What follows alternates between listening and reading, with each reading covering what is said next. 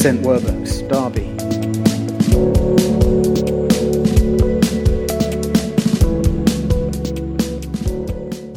Acts chapter 1. In my former book, Theophilus, pause, what a great name. Let's go back to this. In my former book, Theophilus, I wrote about all that Jesus began to do and to teach, until the day he was taken up to heaven, after giving instructions through the Holy Spirit to the apostles he had chosen. After his suffering, he presented himself to them and gave many convincing proofs that he was alive. He appeared to them over a period of 40 days and spoke about the kingdom of God. On one occasion, while he was eating with them, he gave them this command: "Do not leave Jerusalem, but wait for the gift my Father promised, which you have heard me speak about. For John baptized with water, but in a few days you will be baptized with the Holy Spirit." Then they gathered around him and asked him, "Lord, are you at this time going to restore the kingdom to Israel?" He said to them, "It is not for you to know the times or dates the Father has set by his own authority, but you will receive power when the Holy Spirit comes on you, and you will be my witnesses in Jerusalem and in all Judea and Samaria and to the ends of the earth." After he said this, he was taken up before their very eyes, and a cloud hid him from their sight. They were looking intently up into the sky as he was going, when suddenly 2 men dressed in white stood beside them. "Men of Galilee," they said, "why do you stand here looking into the sky? This same Jesus, who has been taken from you into heaven, will come back in the same way you have seen him go into heaven." That last bit sounds a little bit weird, but let's pray, and then we'll jump into this. Father God, we thank you for your word. We thank you for the exciting bits. We thank you for the bits that challenge us. We thank you for the bits that just sound a little bit odd. We ask, Lord, that you will speak to us.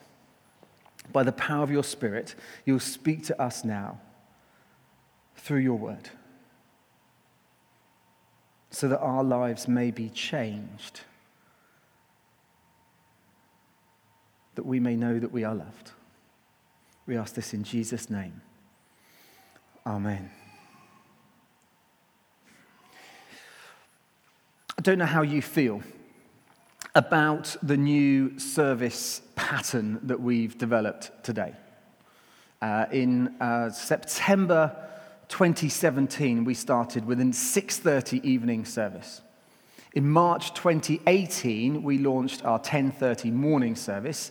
And today, January 2020, we have launched our 4:30 service. Now, for most of you, you might go, whoop-de-doo. I'm at this service, I've been at this service, I'm here for the first time, I've been coming here for whatever long, I don't need to know about all the other services, it's not such a big deal. In my head and in my life, it is a big deal. It feels like a significant moment to celebrate and to rejoice. But actually, although it might affect your Sundays, or you might be excited or not excited about the services starting, my guess is you're here this evening because you want something. If you're not a Christian, if you wouldn't yet call yourself a Christian or someone who follows Jesus, if you're here because you're just exploring and trying to learn a little bit more, then I'm guessing you're here tonight because that's exactly what you want. You want to learn more. You want to open up the Word of God. You want to ask questions. You want to seek. You want to experience. You probably want to make some friends, and you probably want a hot dog. Free hot dog, I should hasten to add.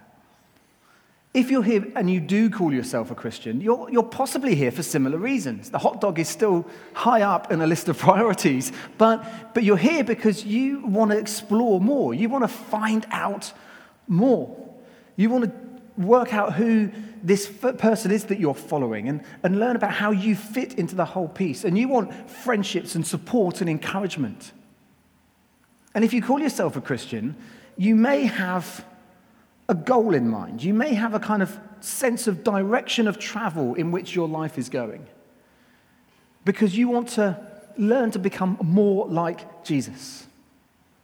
You want to learn to live like Jesus lived, to care for those people on the edges of society, to be full of grace and love and mercy, and you want to help people in need, and you want to seek justice, and you want to be kind and compassionate and graceful.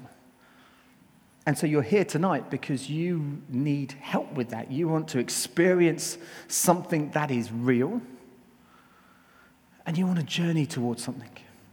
And so actually, whether you're here at 10:30, 4:30, or 6:30, it might impact your day a little bit and what your Sunday's about. You may have to have, missed the football or your afternoon nap. But you're here now, and you're longing for something more. I was listening to a podcast this week, and a sociologist was talking about our change in culture that we have shifted in over the last couple of decades. And he was talking about we used to live in a no-based culture, and we now live in a yes-based culture. So the no-based culture is, the culture where I was going to be rude, that some people might remember. I won't name names, where it was a little bit more regimented. Tom, you can sit back down. It's okay. I wasn't meaning you.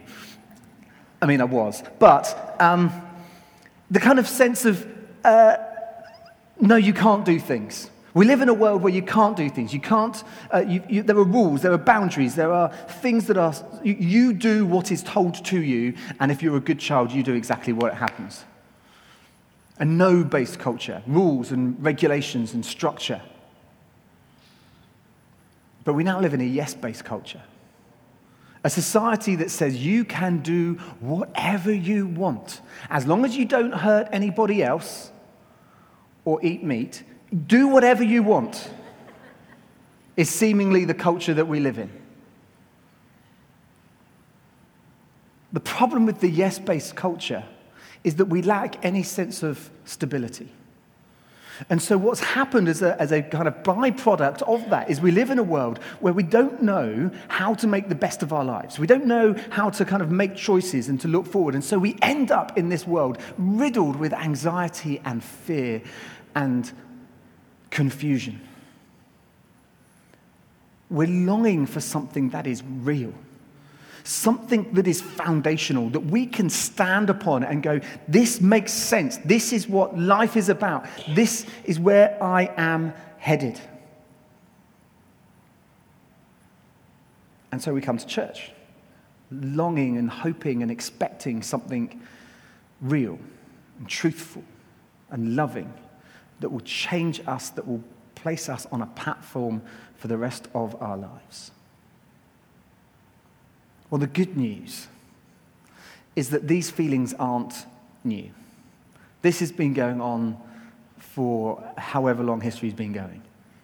And in the story that we've picked up, in the beginning of the book of Acts, we find a group of people who will be feeling pretty similar to what we're feeling right now. Just a little bit of background to understand what this book of Acts is all about. It starts with the name Theophilus, this great name that I think is really probably where Phil comes from, at least in my head. Maybe we'll change my name to Theophilus.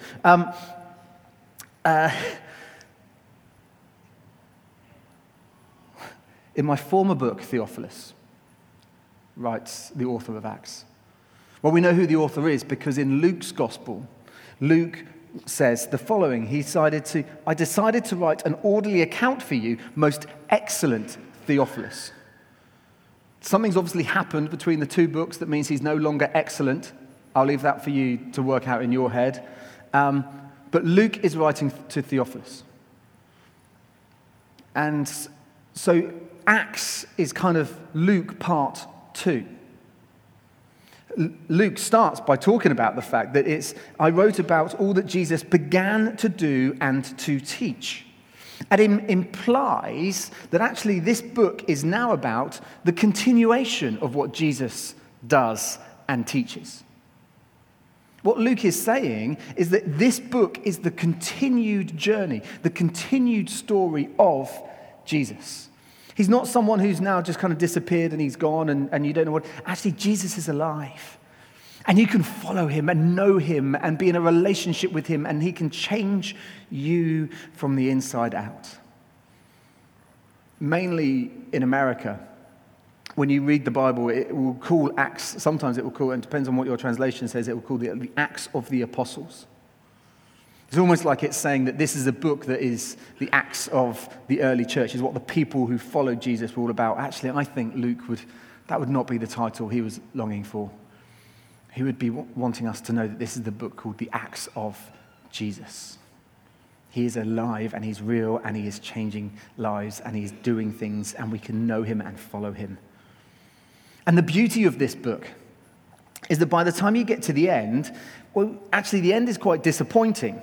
Acts chapter 28 kind of fizzles out a little bit.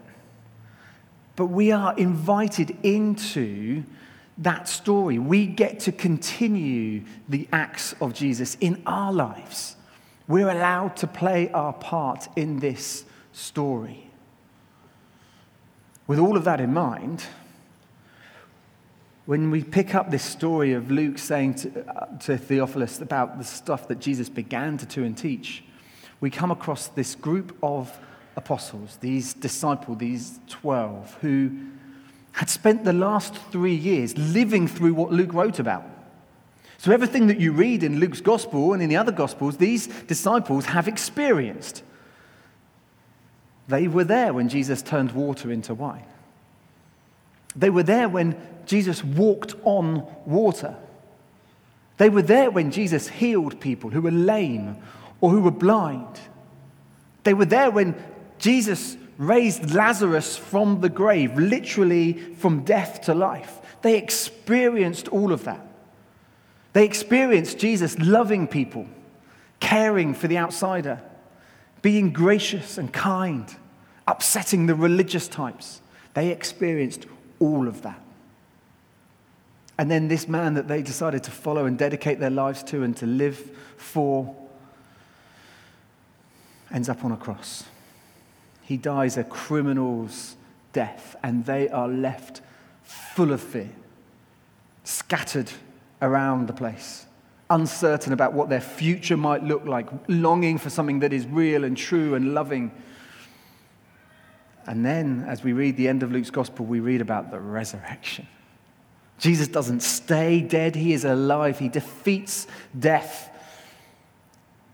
And he starts to kind of appear and to show himself to these apostles. He spends time with them. And at some points we hear that over 500 people saw him. And we see all these different moments where Jesus appears to the apostles. And then we read it again here in the beginning of Acts. He appeared to them. He ate with them. He is not a ghost. I'm real. I'm in relationship with you. And Jesus is saying, I'm right here. Now, Jesus then goes on to do 3 things in this short opening passage that sets up a movement. It sets up a community and family of people that we are now part of, that has changed the world. But he does it by doing 3 things. The first thing that Jesus does is that he declares a choice. We read in verse 1 and 2, "In my former book, Theophilus, I wrote about all that Jesus began to do and to teach, until the day he was taken up to heaven, after giving instructions through the Holy Spirit to the apostles he had chosen." He had chosen. Jesus declares his choice, and it is his choice. Now, scholars debate around what apostles really mean, what the word really means. Luke is probably, in this passage, meaning those 12 disciples, 11 at this point, who had followed Jesus for the last 3 years. But sometimes the word apostles gets expanded to meaning those who were witnesses to the resurrection. And as I've already said, at one point we know that Jesus showed himself to 500 people. So maybe it's a wider gathering than that. Paul, Later on in the book of Acts, as we come across this man, Saul, who meets Jesus on the road to Damascus, he then takes on, as he changes his name to Paul, he then takes on the title for himself as an apostle. And as you read on into the New Testament, you read all these understandings that the apostles possibly mean people who plant churches or who are missionaries or who are calling forth what they see God doing in the world. However you want to describe the word apostles, the reality is Jesus chose them. We all long to be chosen, to be invited into a relationship. It's why being alone is such a painful place to be. It's why we get so nervous about university and job interviews. Right? So we go to these things and we put forward our best selves and we're longing for them to choose us. And why it hurts and can be so painful when we don't get it. Because we all long to be chosen. I still do not understand for love nor money why my wife Anna chose me. Because I know me, I'm grumpy most of the time, slightly miserable, and yet she chose to spend her life with me. She invited me in. Jesus chooses you. Jesus invites you into a relationship with him. He invited those apostles in. He chose them. In the beginning of this passage, the good news is that we are chosen. Jesus declares his choice. In our bedroom at home, Anna's got a little poster. It's a picture of a lion, and it's a quote from one of the C.S. Lewis books. I think it's The Silver Chair. And it says this: "You would not have called to me unless I had been calling to you," said the lion. And we know that Aslan represents God. That's what C.S. Lewis was meaning in that story. And what he's saying is we might think that we have chosen to become Christians, to choose to follow Jesus, but actually you would not be following Jesus if God had not chosen you first. You are chosen. You are invited into a relationship with him, and knowing that you are chosen by Jesus lays a foundation for your life. It gives you purpose and meaning and safety and something rooted that you can stand upon and say, I'm chosen. I am chosen by the God who has created the universe and everything in it, and he chooses me. The first thing that Jesus does is that he declares a choice. The second thing Jesus does is that he gives a command. We read in verse 4, "On one occasion, while he was eating with them, Jesus gave them this command: 'Do not leave Jerusalem, but wait for the gift my Father promised, which you have heard me speak about. For John baptized with water, and in a few days you will be baptized with the Holy Spirit.'" I want to let you into a little secret. I want to let you into something that occupies my mind more than it really, really should. I have a desire, a longing. I mean, you can call it a dream. You could even say it's a fantasy. That one day, my children will actually do what I ask them to. I mean, that's singly the greatest desire that I have in my heart. That I might say to my kids, "Come downstairs and put your shoes on, we're going." And they might do it. First time of asking. They might actually just, "Yes, Daddy, come downstairs, shoes on, get by the door, I'm ready to go." That's all I want. It's really, anyway, sorry, maybe oversharing. I'm not even expecting too much. I'm not expecting them to be, I'm not asking the world. I'm just asking for some quite simple instructions. Some of the times that this drives me nuts is if we go to, if we're in a car park and we get out of the car and I say to my kids, just wait by the car because I know that this is a car park, right? they might think it's a playground. And so when Daddy says, wait, what they hear is, run around, do what you like.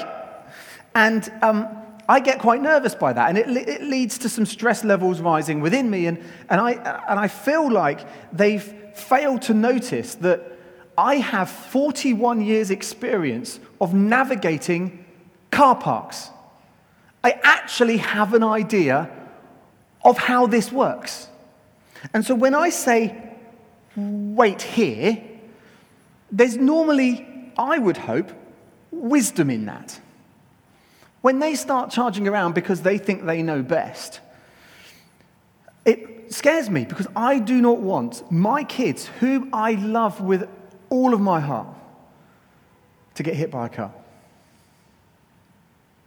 The father who loves their children will give commands and then hope that they obey. Jesus says to his disciples, wait here. And I wonder whether God sometimes looks at us as a father who's like, please, could they just obey my commands? Could they just do what I'm asking them to do? Because I actually know what's best for you, what will keep you safe, what is right for you, what will give you a better future, and yet you want to just run around when it's a car park. Jesus says to us tonight, wait. Wait to be baptized in the Holy Spirit. Because John baptized in water, and what that word baptized means at this point is plunged. John would literally plunge people into water, and we've done it here. The water for us now represents something slightly different from what it was for John, but it's that sense of being cleansed and washed clean. And John did it with water. You're going to be baptized, Jesus says, with the Holy Spirit. You are going to be plunged into the Holy Spirit. It's almost like God knows what's best for us if we can just obey the command. To be plunged into God himself. Of course, when that command is given, you have an opportunity to obey or to disobey.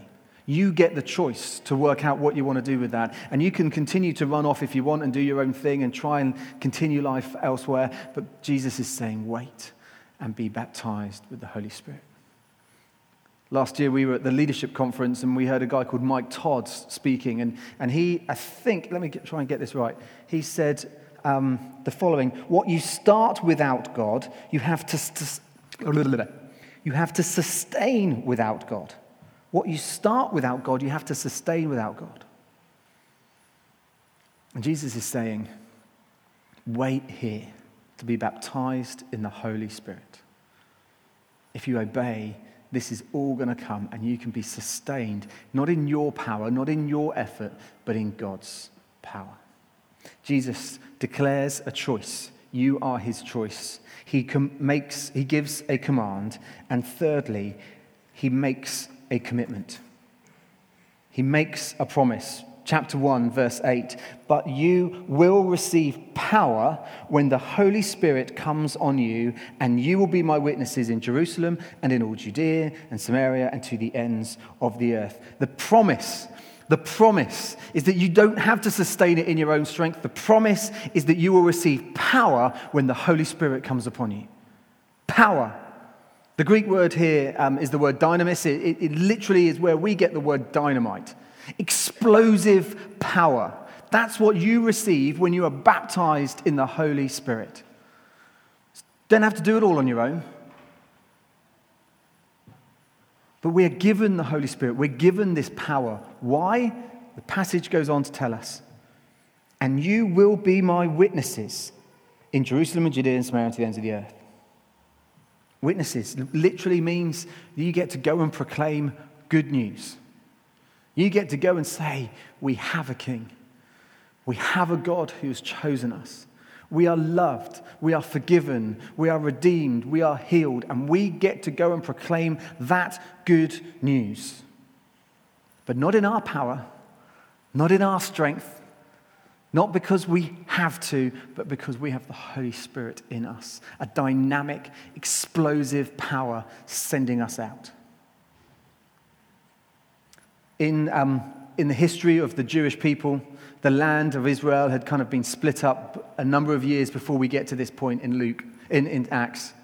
And at this point, there's a north and a south. There's Israel, which is in the kind of the northern territory, and there's Judea, which is the southern kind of half of the nation. And in Judea sits the city Jerusalem. Jerusalem also includes Bethlehem and Jericho, and that's all in the south. And so Luke says, you will be my witnesses in Jerusalem, and then in Judea. It's like an ever-increasing circle. You'll fill up all of the city, then you'll go out to the next area. You'll be witnesses in Derby, and then you'll be witnesses in Derbyshire, the Midlands, however you want to see our region area called. Samaria was part of Israel in the northern territory. The problem with Samaria and the people of Samaria is that they were hated. They represented something to the Jewish people. Because whenever Israel had been invaded and then people had been taken off into Exodus and all sorts of different problems, what the nations, surrounding nations who had kind of come in and captured the people in Israel, what they did is they would take away some of the people and take them into Exodus, and they would bring in people from Babylon or Nineveh or wherever it was, and they would intermarry them. And so we had this kind of cross-racial thing going on. And then they would be incredibly barbaric. And so the Samaritans within Israel represented something to the Jewish people that was, they were full of hatred towards. You just did not associate with that group of people. And Luke is here saying, you'll be my witnesses in Jerusalem, Judea, to the hated people in the north, those of a similar race but different, Derby, the Midlands, Scotland. If you're from Scotland, I love you. That's a joke. It's just a really bad joke. I'm really sorry. We love you. You're really welcome here. This morning I talked about Nottingham, so I got complaints about that. Anyway, Jerusalem, Judea, Samaria, and to the ends of the earth. And as I've already mentioned, by the end of the book, by the end of Acts, Paul is literally in Rome. And for a Jewish first century mindset, that was the end of the earth. And as you read through the book of Acts, you will see that, and there'll be bits where we can kind of hang the story as we go through it. And it's where we're going to go over the next 8 weeks of how the gospel spreads in Jerusalem and in Judea and to Samaria and to the ends of the earth. And then we get invited in to play our part in that story. Not in our strength. Not because of anything we've done, but because we are chosen and we obey a command, and God gives us power, his power, explosive power to go change the world. We're, as you know, we've planted the 4:30 congregation this afternoon, and we had an amazing time this afternoon. But in 6 months' time, we're actually going to plant a church. We're going to send Andy and Rach and some team, not to the ends of the earth, but 1.5 miles up the road to Mackworth. And we have this dream and this hope and this desire that as they go, this good news, this gospel, this message that they can be witnesses to will grow into the estate of Mackworth, an estate of 10,000 people. But if they try and do it on their own, if they try and do it in their own strength, they're setting themselves up to fail, or at least to try and have to sustain something without God. Or we can wait. We can be filled with the Holy Spirit, and we can go out in his power to change the world.